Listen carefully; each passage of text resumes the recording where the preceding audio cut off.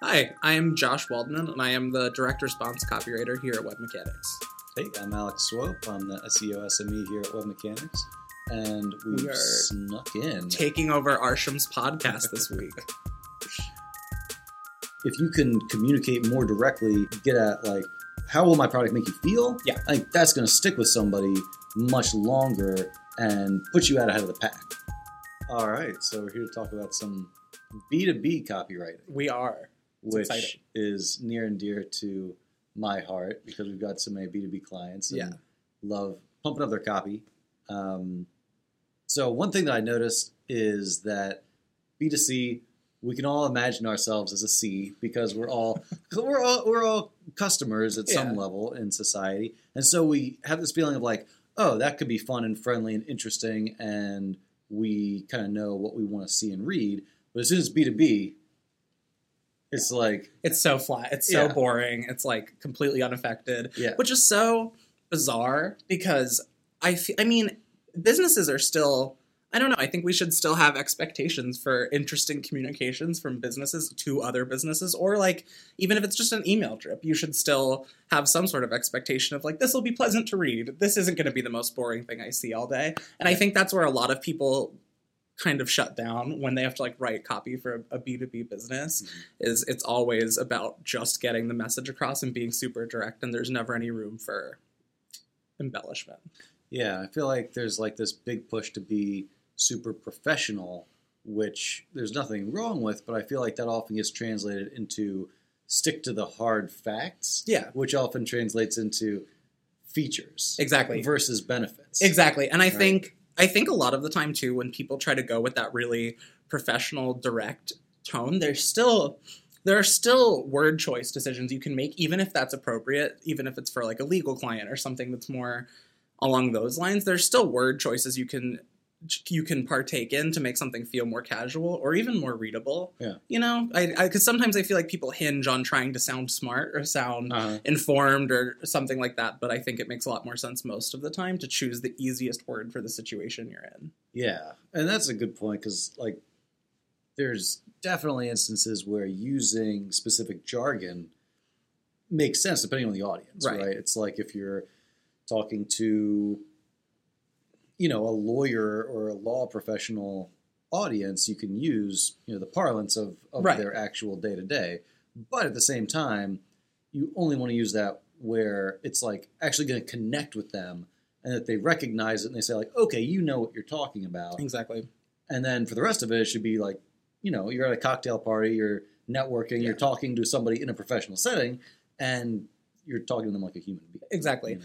I also think we have a lot of SaaS clients, a lot of like software products that happen. And I think that in particular in the B2B world is a space where I think there's so much opportunity to write really colorful, interesting copy because they're always, you know, these companies are a lot of the time talking to product managers or developers or even UX designers. Yeah. And I think that, you know, there's going to be some amount of jargon that they have to use because if you're talking about test cases and things like that, you have to actually like dive into the vernacular. But there's also room to have like a lot of personality, especially if it's a sort of like regular checking in email or if it's part of a drip that someone's on as part of a free trial. So I think that there's like those instances in particular. I feel like there's so much untapped potential there for people to get more fun and more engaging with the language they use. Yeah, and I think that, you know, just sticking with like SaaS or some other complicated, and that's the thing, like a lot of B2C things, it's like relatively easy to understand and grasp. It's like,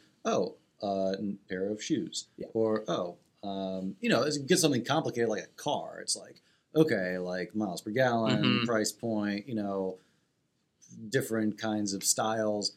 And B2B, usually it's a much more complicated product. The price point is much higher. And, you know, one of the things that hopefully I think can help, especially like a software SaaS company or something like that, stand out is getting into that emotional response, tapping into that for the audience to differentiate between them and a bunch of other competitors that are offering maybe very similar products. Yeah. But if you can communicate more directly, not the benefits or not the features and like all the specifics on something, but get at like how will my product make you feel? Yeah. I think that's going to stick with somebody much longer and put you out ahead of the pack. And especially, again, with sort of things that are designed for devs. I'm thinking about one of our clients that's super into that sort of test case development type field. And I think that a lot of the value there comes from exposing pain points and showing you ways that this product can address those. And I think that sometimes that's like the core of so much copywriting, but it always works. It's like getting to that emotional appeal and helping people fill a need, I think is something that's super important. And another thing that I think, especially with the more involved SaaS products, that's really, I think sometimes gets overlooked when people are writing websites or writing feature pages, is breaking down the information in a way that makes sense instead of just sort of giving you all the information you need in a bunch of super long paragraphs, which I feel like happens a lot, especially with some of the clients who are a little bit older, a little bit more like set in that kind of way of speaking to their consumer base.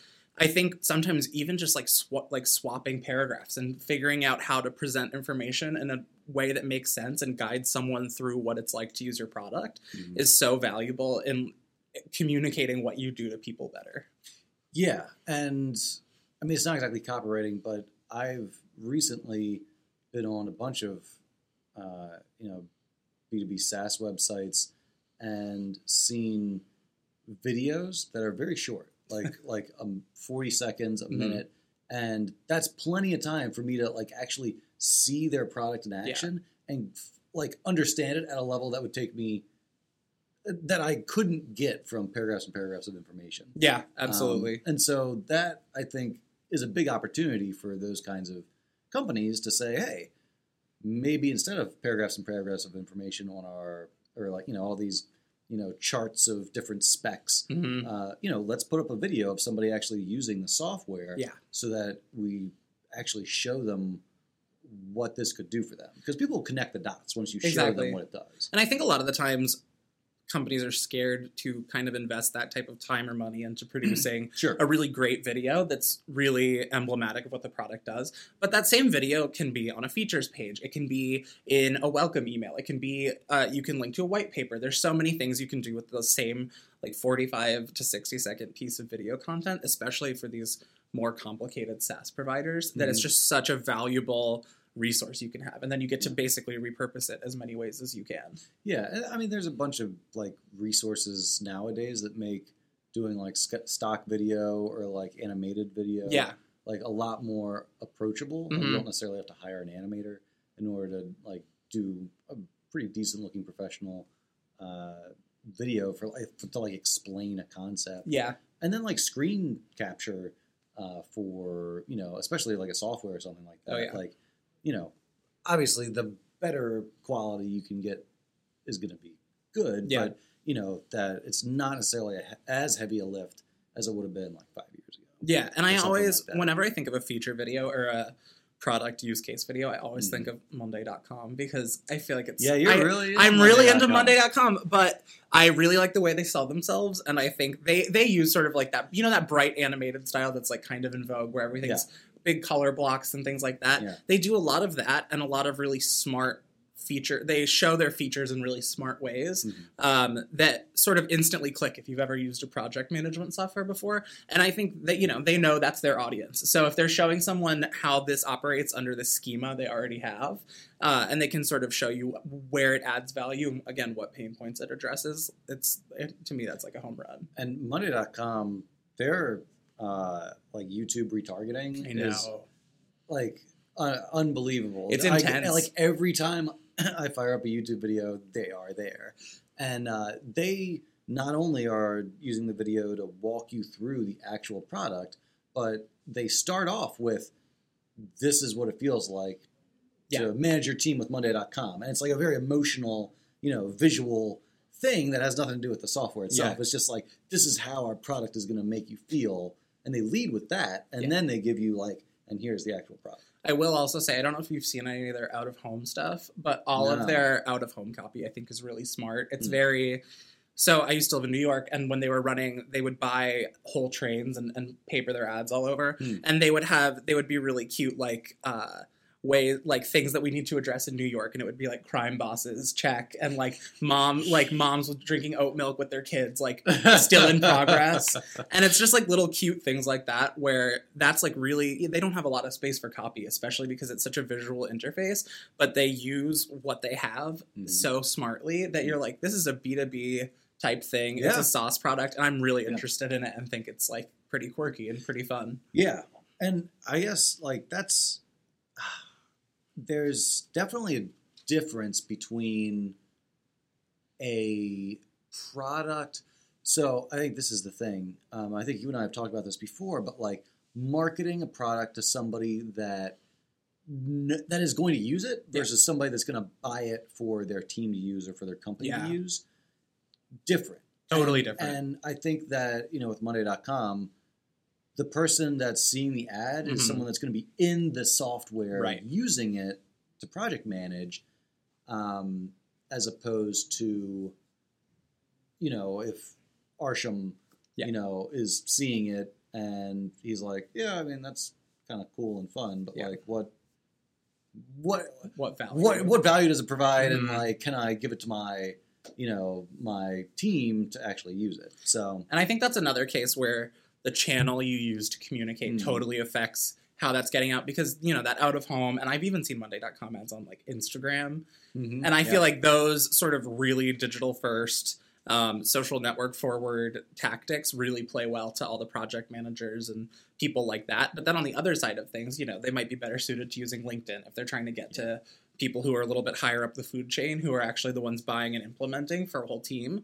And that's something, I haven't seen it, but I'm also not in that. I'm not really in that demo. So I'm not sure if that exists or if it's an opportunity for them.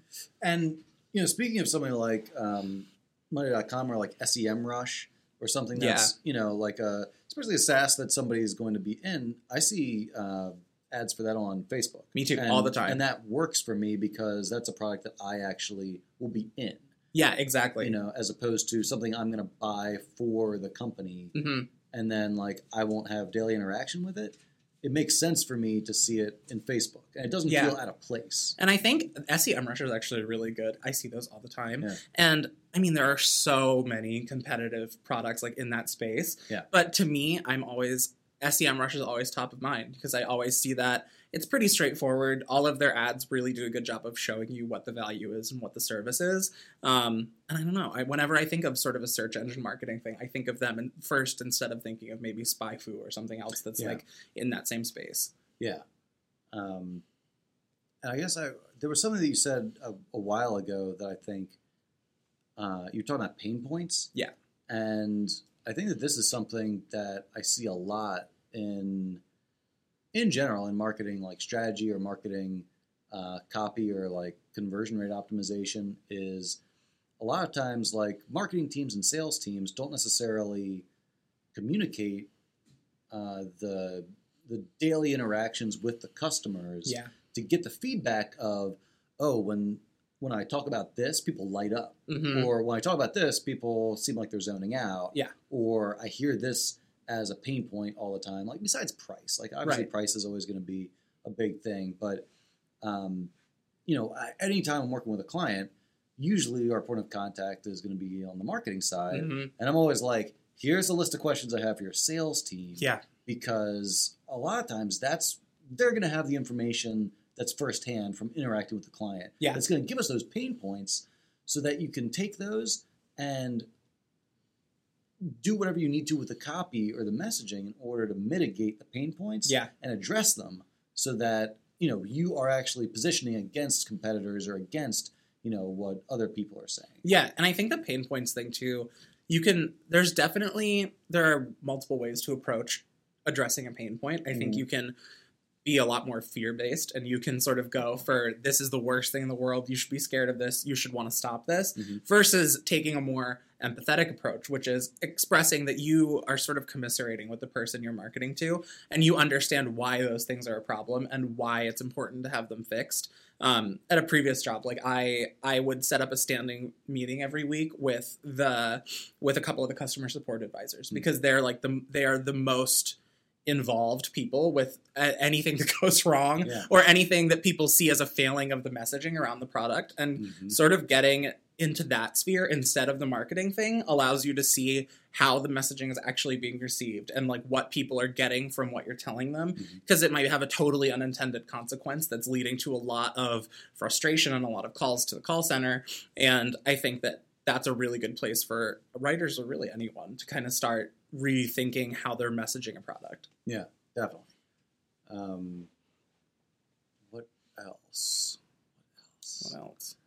B2B copywriting. What's in here? I wonder if we have any little notes. Oh, yeah. So you said something that I thought was really smart, which is that B2B, you don't have generally as much of that like brand loyalty that you see in B2C. Yeah. And that can totally change how you write about how your communication. Yeah. I mean, I think there are some B2B brands that have, I mean, I'm Monday.com. Monday.com, right Salesforce, there. That's one. There are a couple that have really strong brand evangelists because either they've been around forever, they have really strong voices, or they have like a really unique service offering. But for a ton of sort of mid-market B2B companies, it's so much about maintaining positive relationships and not really assuming anything about your audience, because you can't ever really bank on that cachet of sort of brand recognition that someone like MailChimp might have. Because if you're a smaller provider, you have to consistently message new features and you have to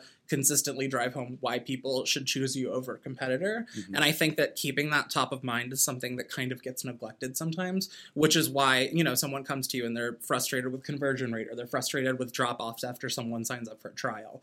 I think that there's a lot of work that you can do both on the website and in introductory emails and even like display ads for the product. I think there's a lot you can do to sort of reframe the work that you're doing and really drive home benefit-driven value adds that you can sort of glean from this. Yeah, and I think that the consistency in the messaging, the consistency in the tone, and the brand voice is even more important, because that's one of the things that creates that like brand loyalty for these larger companies. It's not, I mean, on the one hand, it is that they have lots and lots of users. They've been around for a while. They integrate themselves with your business, but they also have a consistency in, okay, that's Salesforce. Exactly. Okay, that's MailChimp. Yeah. And if you don't do that with your own messaging, then all of a sudden, like, you don't have the brand recognition to stand out and be seen as consistent just based on your name. So your copy has to work extra hard in order to remain consistent, so that the follow-up emails you're sending, they connect it back to, oh yeah, I was on that website and I downloaded this white paper. Yeah. And that's right. I'm so busy. Exactly. I looked at it and then, I put it away, but now I'm getting re-engaged with, and I connected the dots. Yeah. As opposed to, okay, here's a fragmented piece of messaging, here's a fragmented piece of messaging, and they can't hold together. Right. They don't make a cohesive anything, really. And I think that's something that gets neglected a lot of times is, you might run into a marketing person from, again, kind of like a mid-market SaaS product that competes with one of those bigger players in the game. And they might be like, why is this successful? Why do they have so much of this? And a lot of the answer is because they have great writers. I know specifically places like Dropbox and MailChimp and any other sort of big enterprise thing like that, they have whole teams of user experience writers, and they have product writers and copy and everything sort of working in concert. And I think that can sort of, I don't think that should scare anyone away from investing in that type of resource, because even if you just put a little bit of different thought into the way you craft your messaging, that can have such an immediate impact on conversion and interest and everything else that I think it's something that a lot of people kind of don't even consider as a piece of the puzzle in boosting conversion or boosting sign up or anything like that. Yeah. And I think that B2B, we kind of led with this, is that you kind of take the human element out of it when you start thinking about B2B. But absolutely, it seems like there's a lot of like kind of stock phrases that just kind of come in, like, contact sales. Oh, or, these CTAs that you might see where if you were thinking about a B2C audience, it's like, wow, we really have to convince these people the value we're providing in order for them to pick up the phone or contact sales. But as soon as it's B2B again, it's like, oh, our CTAs, they can just say like something very plain Jane. Yeah. But no, you still have to work just as hard. Yeah. In order to message what that benefit is. Like, exactly. Okay, am I gonna just get on the phone with somebody who's gonna give me the hard sell and like waste my time? Am I gonna get like a demo walkthrough? Yeah. Is that gonna be customized for like what I actually need? Like, are you gonna talk to me about what my problems are and then come up with a customized solution? Like, what is actually gonna happen once you get in touch with them? Yeah. Message that, set that expectation, because we've seen over and over again that skyrockets conversion rate for any kind of B2B application. Absolutely. Yeah. And I think another thing that people don't necessarily consider all the time is, you're trying to get someone to sign up, you're trying to get that initial conversion. Yeah. I think a lot of time attention drops off right after that. I think people sort of neglect the users or the customers who are already in the pipeline, already using the product. And I think so much of that comes down to maintaining a really appropriate, exciting engagement strategy for people who are already on your product. So whether that's sending a weekly check-in email to sort of give them their stats or their weekly overview, or it's getting someone excited about a new product launch or a new feature launch. I think that there's so many opportunities that can really keep people excited about using a product, because again, there's not a lot of brand loyalty. So if someone finds a more appealing alternative, there's not really a lot that's stopping them from switching. So I think throughout their lifetime, as a customer, reinforcing the messaging over and over again in ways that are interesting but don't feel annoying or don't feel grating is really important. And so I think that's something people overlook a lot. Yeah, no, totally. So I think that we've covered a lot here. I think that we... Oh, yeah. I like this thing you said about don't oversell. Yeah. With B2B. I think that's really funny. Yeah, because I mean, you can't really... I think it's disingenuous to sell something as like, this is going to transform your life and totally redo your business. And in a lot of cases, it's not going to do that. Yeah. But it's going to make your day-to-day easier. And I think it's important to realize that there's just as much value in that as there is in this big transformative thing you're trying to sell. Yeah, it's like everybody's working hard. Everybody's trying to squeeze some more productivity out of their day. And if your product can help somebody do that, make their life easier, and you can communicate that effectively, then that's really the benefit that you need to lead with. And you don't have to oversell that. Right. You just have to show like, hey, look, there's a niche right here where our product does something pretty awesome. Yeah.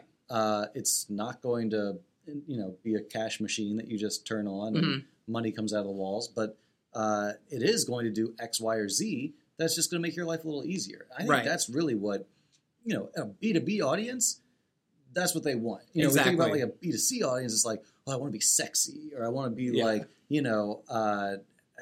fit and healthy, and, or I want to be secure. And all those things, matter to a B2B person, but I think that ease and convenience and those kinds of things, or, looking good or performing well so that you have that job security, so that you get the raise, so that you do all these other things, or just so that you have time to, work on the stuff you want to work on. Yeah, exactly. I think that's the kind of stuff that you can really hit home on. Yeah. And you don't have to oversell. Yeah, we've got a client right now that does, their line of business is kind of not that glamorous. They do law firm management platforms, and that's kind of their whole deal. And that's something that on the surface might seem super like unsexy, but they have this excellent point that they hit on over and over again about the number of hours they save every week for people who use their software. And that's the type of thing where they should always be leading with that front and center, because if their firm or a firm that uses this can save 8 hours a week, that's such a huge thing that sometimes might get buried in the messaging because they want to talk about the things that they think are cool features or what they think could be transformative. But those 8 hours a week are in themselves the selling point. And I've seen, and to talk about like specifics in language, it's like, you get at that not with just, like you'll say about 8 hours a week, but it's like, okay, what does that mean for this person? It's more time with family. Right. More time, growing your business, if that's what it is. Less time doing like kind of menial paperwork type stuff. And it's like that, like it's just taking that like benefit like to the next level, Yeah. to make it emotional, Mhm. to make it really tangible for that person. Right. And like that concept, that messaging is like, It's like a home that makes run. light and that's light night and day. Yeah, and again, you look at the people who are actually getting the marketing for this, and it's they're lawyers and they're running their own law firm, which they don't really know how to do that well. And if you think they're tired, they're working insane hours every week. They have so much on their plate already. Sort of bringing this as a here's how we can help you a little bit, so you can spend time doing what you enjoy doing. Yeah. You can spend more time on cases. You can spend more time with your family. Sort of diving into what the average person who's going to see the most benefit out of this is like. Yeah. I think is a really good place to ground the copy you write in. Yeah, absolutely. Well, Josh, this is always a pleasure. I know, it's fun talking with you. I think we've kind of covered a lot of this. I mean, there's a lot more that we can say. That's true. I think, we've got a blog post coming out about some more of these details. Yeah. So people should definitely check that out if this was interesting at all. But I'm sure we'll be back. Definitely. If Arsham lets us take over again. Yeah. But yeah, I guess for now, Cool. we'll sign off here. Thanks for listening, everybody. Yeah, thank you.